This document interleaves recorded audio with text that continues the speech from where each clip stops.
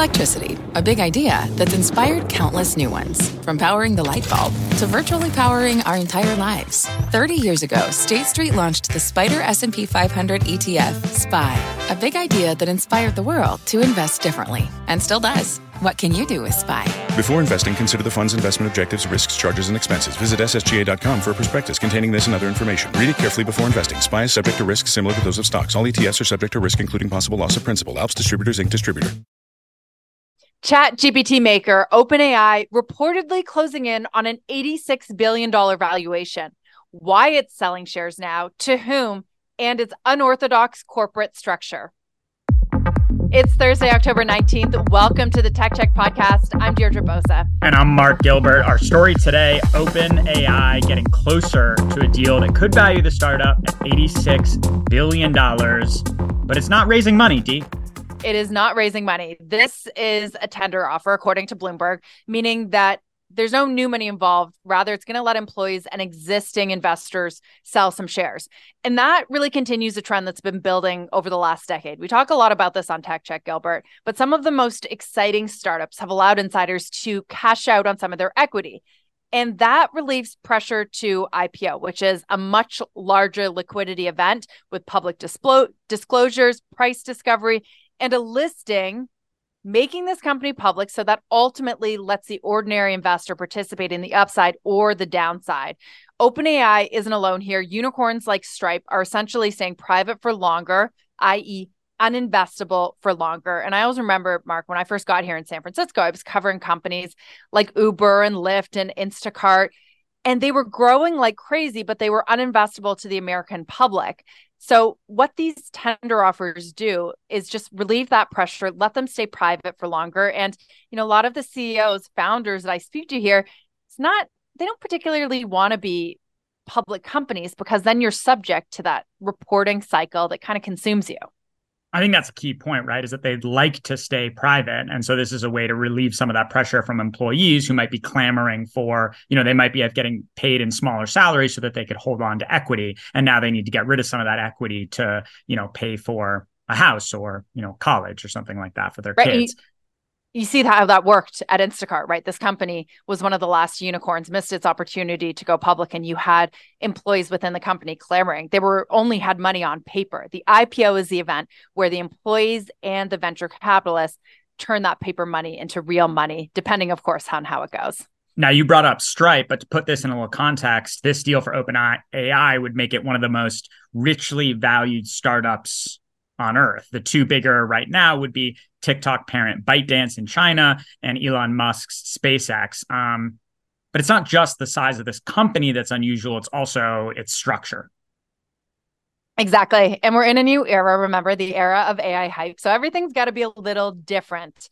And OpenAI has a twist on a normal corporate practice. The company is classified as a capped profit, so limited partnership governed by a nonprofit board. And I got to say, Mark, when we set out to do the story this morning, it sent my head spinning because we haven't really seen something like this. Let's break it down. It essentially means that there's a for-profit business. We know that, right? Especially because now OpenAI is sort of part of the Microsoft ecosystem.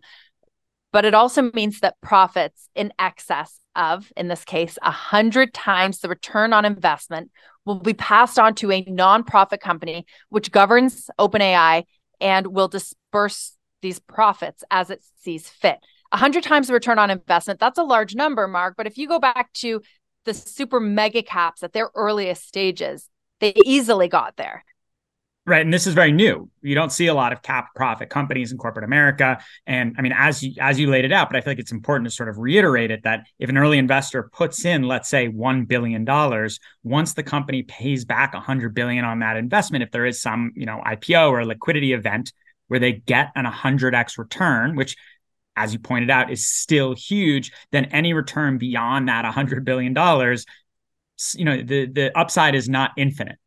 Right, the return beyond $100 billion starts going back to this nonprofit, which is very different than the structure we see on Wall Street. And important, this circles back to our first point that this is a private company. So who can get that return? only an elite class of investors, right, who are able to invest in the earliest stages of a company's life cycle. So venture capitalists and accredited investors, who's going to profit from this? It's not the ordinary investor if OpenAI was a public company. So just want to go back to that point as well. And I also think, I think part of this, right, is a little bit of marketing. If you were Google, 20 or 30 years ago, going around to VCs to try to raise money, you'd say, yes, of course, you could lose all your money, but the upside is infinite. OpenAI now in 2023, it doesn't even have to say that you could lose all your money. They're saying the minimum, of course, we're going to be raising at billion-dollar valuations. It's your upside that's capped at 100x, which immediately puts in an investor mind's, 100x, that's pretty big, which would still be an incredible outcome for any VC-backed startup. Right. It's like, don't focus on what you could lose. Let's put the emphasis on what you could make, which is 100 times return on investment. You can only make 100 times on your investment. Which raises the question, who is selling in this tender offer? That's always the question. In secondary markets, they're opaque. We won't know this, right? We can try and ask some insiders, some of the VCs we talked to. I don't know, that we're going to get a full picture here, but that's a very important question. Who's going to be buying? Is it going to be sort of the later stage investors that have, jumped on a hype cycle late, like the Tiger Globals and the SoftBanks of the world? And are you going to see some of the earliest investors like a Sam Altman, like a Reid Hoffman cash out here and say, okay, we'll take a 50 times investment, maybe not 100 times investment, and that's good enough for us? Or is it going to be the employees? This isn't as old a company as some of the oldest unicorns in the ecosystem. That's what I was going to say, right? Is that this is not an example like an Instacart or an Uber where this thing has been sitting around and you might have early employees who've been there 10, 15 years, who need some liquidity on their investment. This company is not that old. Right. And this gets to another sort of unusual part of the structure in that this is a nonprofit. So who's controlling the nonprofit? 6 individuals are on the board, and they will have control of OpenAI's ultimate profitability. Who are they? 3 of them are from the startup's founding team. That includes Sam Altman. And the other 3 are tech entrepreneurs that are working elsewhere in artificial intelligence. Right. And, we talked about this this morning, and you brought up the point of who these people actually are, the other 3. And so I went and just did a little bit of research. So it's Tasha McCauley, Helen Toner, and Adam D'Angelo. Tasha McCauley is a researcher and a robotics expert at Rand Corporation. Helen Toner is a researcher, and now she runs an organization that gives out grants. She was a researcher at Georgetown. And Adam D'Angelo is the CEO of Quora, which of course has been around for a long time. Definitely all with an engineering background, scientists, technologists, but definitely not names that Wall Street is familiar with. Definitely not names that even I would say, it's not like a Peter Thiel or a Mark Andreessen that are really, or even a Reid Hoffman, who are heavyweights in the tech industry. And that's key because the world of generative AI really revolves around research, right? And how many researchers and data scientists you have on your team. So I think that that's an important distinction. Fun fact, one of those people, I can't remember which one. It's Tasha. I know you're going to say. Tasha McCauley. Gordon-Levitt. Yeah, Tasha McCauley is married to Joseph Gordon-Levitt. It's what you learn these things just when you Google someone, you find out these little... In my mind, for some reason, this is an actor that should be married to a data scientist. I don't know why. It works. Just naturally flows. So the other point, right, is that OpenAI isn't the only company doing this. Anthropic, we did some reporting about this, is another generative AI darling. It's a competitor. It has a chatbot, and it has these similar quirks where an independent 5-person committee can hire and fire the company's board. Basically, there's an extra layer of governance on top of the board that's working for shareholders. And an extra layer of control, right? So these now massive companies, some would argue the most exciting companies of our generation, are controlled by these small boards at the very top. And we saw this in the 2010s, right? The way that founders were able to retain control for very different reasons, but you had founders like Snap's, Evan Spiegel, and Facebook's Mark Zuckerberg hold on to control past their IPOs. Through that dual class structure, right? You sell shares on the open market, but their shares are super voting shares. So it allows them to retain control. So that happened at the IPO, but the biggest AI companies are now ensuring that they hold on to control much, much earlier into their life cycles, and for a very different reason. And I love this part of it, Gilbert. You explain it. Yeah, right. It's considerations. Yeah, exactly. It's that they actually write this in their charter, quoting from the charter, that they say that their higher duty is to humanity and not to shareholders, right? So there's this for-profit company, which is responsible for making money and doling out profits, and then it's governed by a parent company that's a nonprofit whose mission is for the betterment of humanity.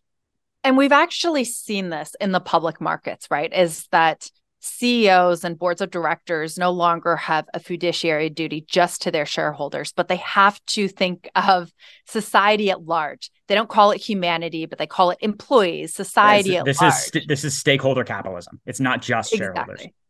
Exactly. And so generative AI is taking this to an entirely different level. And that's because we've had so many conversations about it, the threat of AI to upend humanity as we know it, to go too far and have a really net negative effect on society. So these models were built with that in line. But you and I chuckle a little bit at it, because isn't that, in a way, what capitalism is supposed to do? It's supposed to provide these checks and balances.